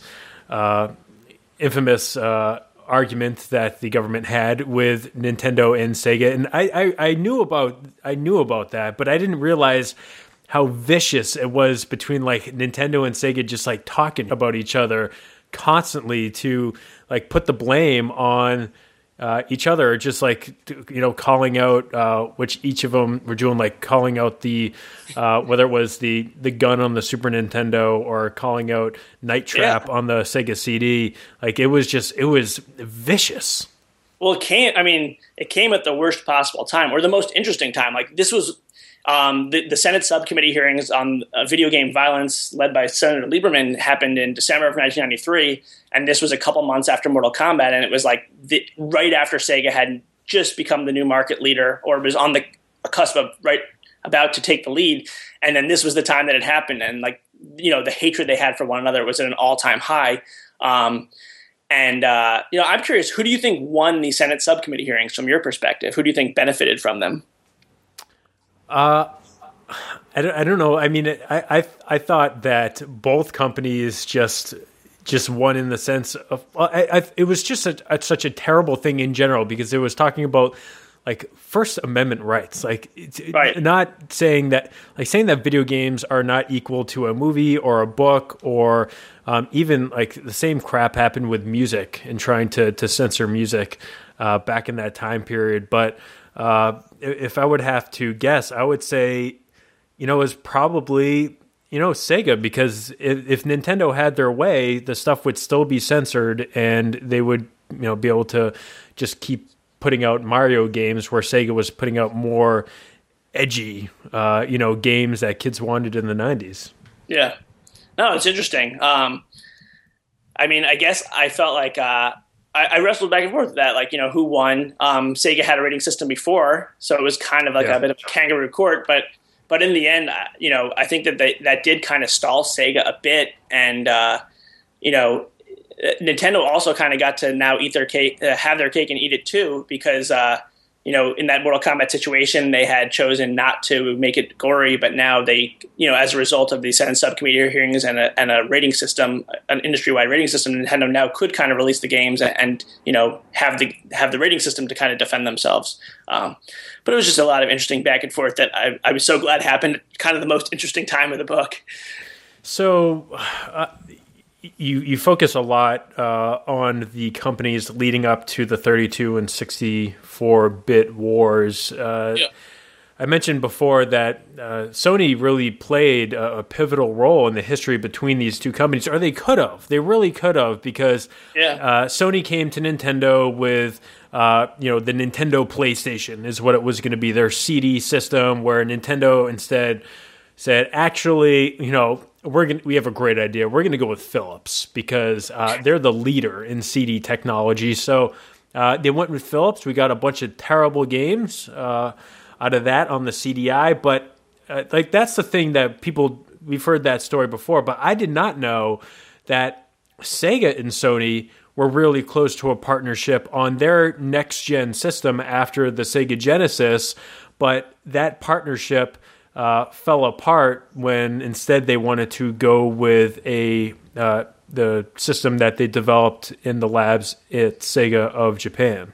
Yeah, no, I had absolutely no idea that Sega and Sony were close and close to releasing hardware. Though I guess, as I started to think back, there were clues there just in terms of the Sega CD. Sony was a huge supporter of the Sega CD and sort of was close with Sega and that idea of Tom sort of forming a cartel of Nintendo's enemies. Mm-hmm. So it made sense, but I never realized how close they were to potentially having a joint console. They worked together for about 6 months to try to agree on architecture and hardware. And in the end, there was irreconcilable differences and they both went their separate ways. But yeah, Sony, plays a peripheral role in the story, but a significant one. And it was really that chapter that first featured Olaf Olafsson visiting Nintendo as a third-party company, and at this time, maybe had some aspirations of hardware, but nothing serious other than what we know from hindsight. And for me, that was kind of when I came to the realization that the biggest inspiration for me writing this book was not Michael Lewis's Moneyball or Ben Mesrick's Accidental Billionaires, which I had thought up to that point it was, but it was really George R.R. Martin's Game of Thrones, and that this really was just a real-life version of Game of Thrones with all these different companies with such unique and complex history and such a even more complex history when you put them all together. And they all think that they have a right to this throne, or they all are chasing it. And you sort of see Sony go from this third-party perspective, where Olaf described to me as he felt like Nintendo treated Sony like they were slaves on a plantation, which is a pretty strong way of putting it. And sort of from that, and then the humiliation that they felt when Nintendo announced they were working with Philips and did so very specifically to embarrass Sony in a public setting. Yeah. And you see them then sort of fight back and try to make an alliance with Sega, which for a long time they have. And there's also a friendship there between Tom and Olaf that helped sustain it. And then that falls apart. And Sony boldly goes on their own. And it was no foregone conclusion that the Sony PlayStation would succeed. Now it seems like, of course they would. They're Sony, they're big, and they have 4 PlayStations. But, their story from their perspective was as unlikely as Sega's succeeding. Mm-hmm. And they sort of, Olaf is a student of history, as is Kutaragi, and he made a great system. And they learned from the successes and the mistakes of both Sega and Nintendo, and they outdo both of them.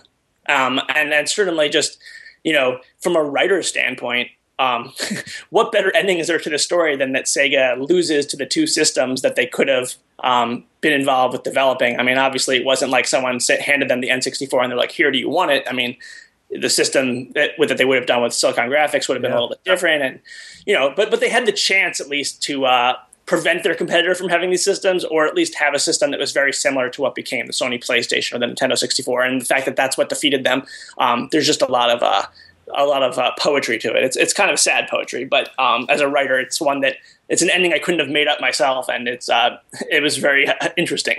Well, it's sad because you start to see that was towards the end, but in the later in like 94, 95, or 93, 94, 95, you could see that, Tom Kalinske was doing his best to maximize what Sega of America was doing. They still had a great foothold in the United States, but he was constantly getting shut down by, the higher-ups in Japan, where they stuck him with the 32X, even though he thought it was a piece of crap. And then it was the Sega Saturn, but it was also, and this is another infamous story where, guess what? We're at E3 in 1995, and we're going to release the Sega Saturn today. You can go to a store, like they tried to pull an Apple of like today, and it's available now. Yeah. But it probably wasn't ready because a bunch of the game publishers had no idea they were doing this. Yeah, Tom had a great quote in the documentary where he said, when Sega of Japan pushed Sega of America to release the Sega Saturn early and to do so at E3, which was, I think it was 5 months ahead of when they were planning to release it. He said, not only did we not have enough software, but we didn't even have enough hardware. They had, I think, 400,000 units. And if you look at sort of the rise of Sega and how it started with the retail relations, 5 years building these relations and showing them how they're not like Nintendo and how they're better to work with. And now they're releasing only 400,000 units. And naturally, every retailer wants a piece of it because they don't know what a dog it is. They just know it's Sega. And Sega had to choose. Do they give, just the allotment that's desired to the top retailers, or do they give like 10% of what everyone wants to all the places? And they ended up choosing what they thought was the lesser of two evils to give to a few places. And that pissed off everyone else, and they didn't want to work with Sega for a period of time. Mm-hmm.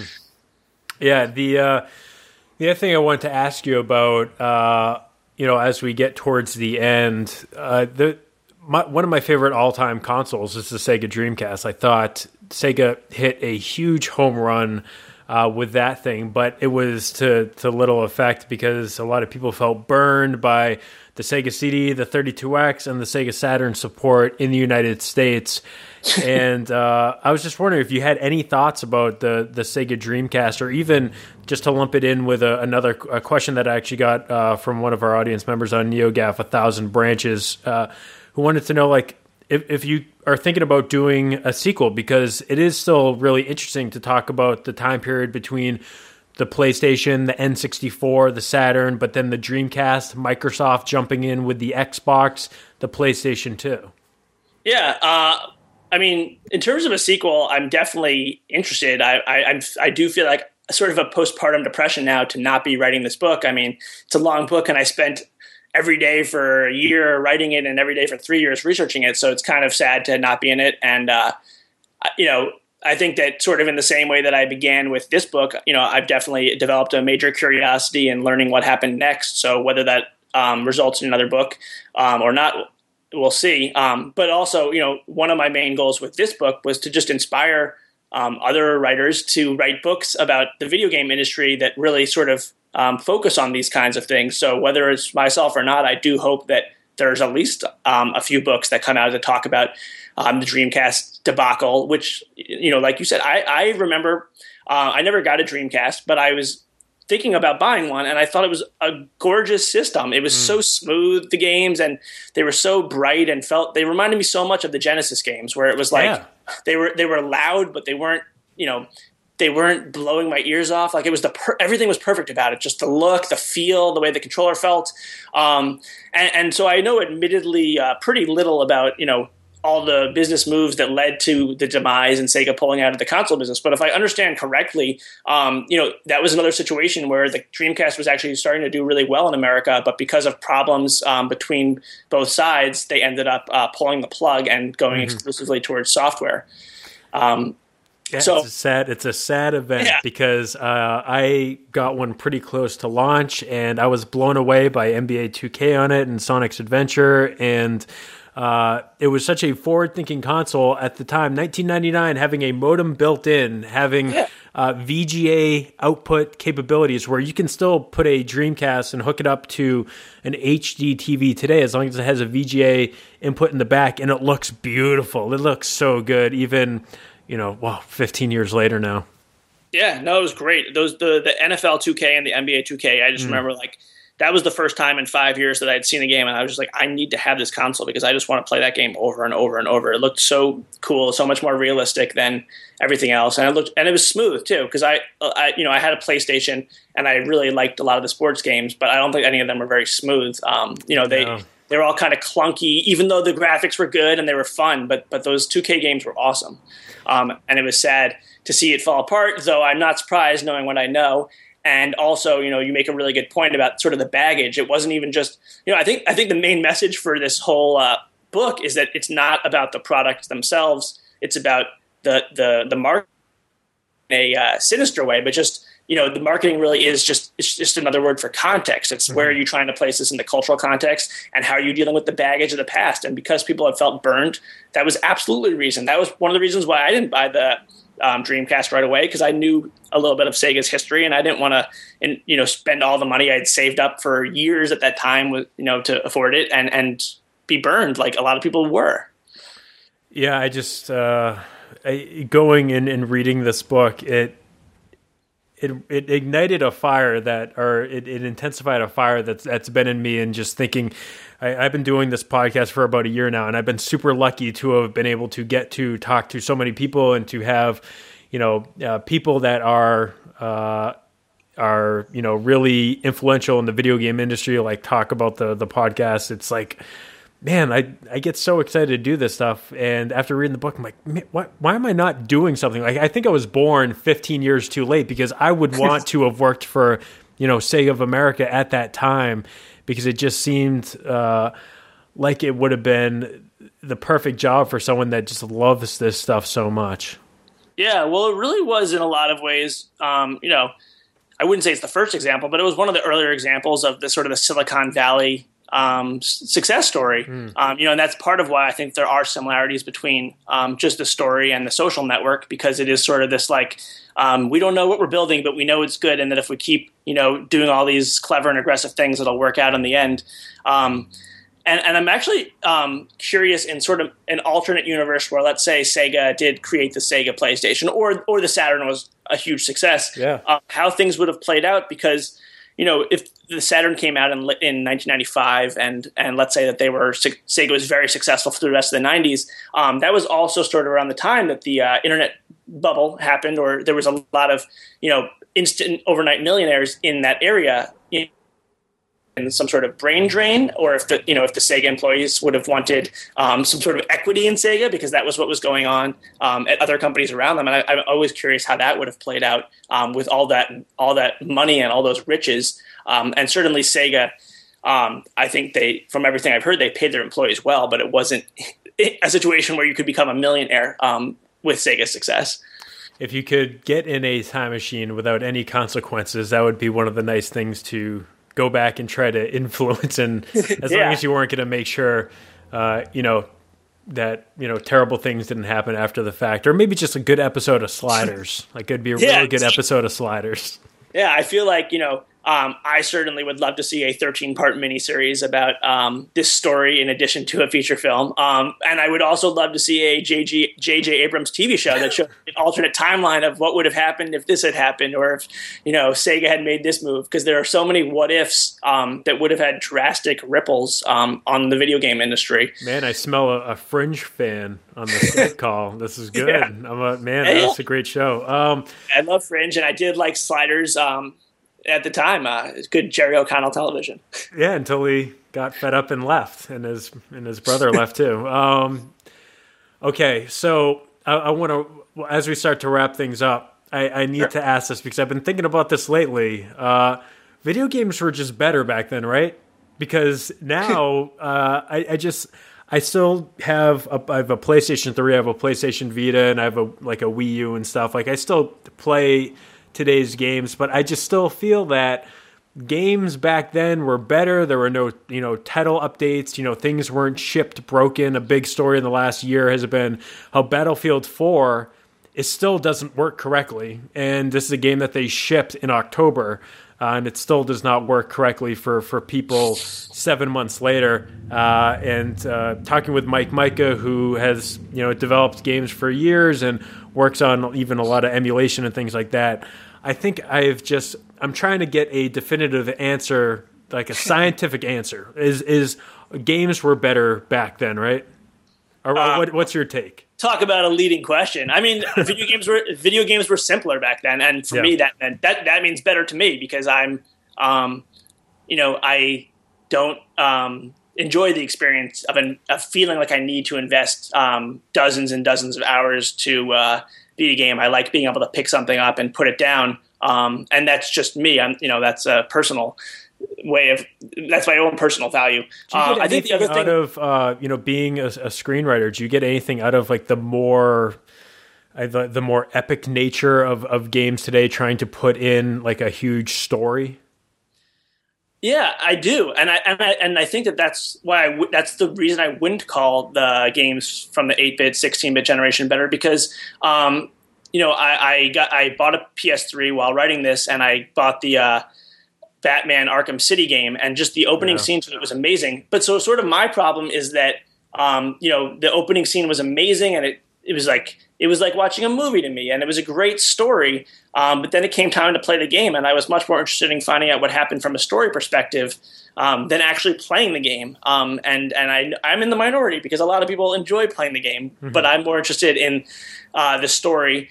And I think that one big problem for me with the games today, which is not meant to be disparaging at all, is I just never became a fan of first-person shooters. So I think that if you do like first-person shooters, you're in heaven right now.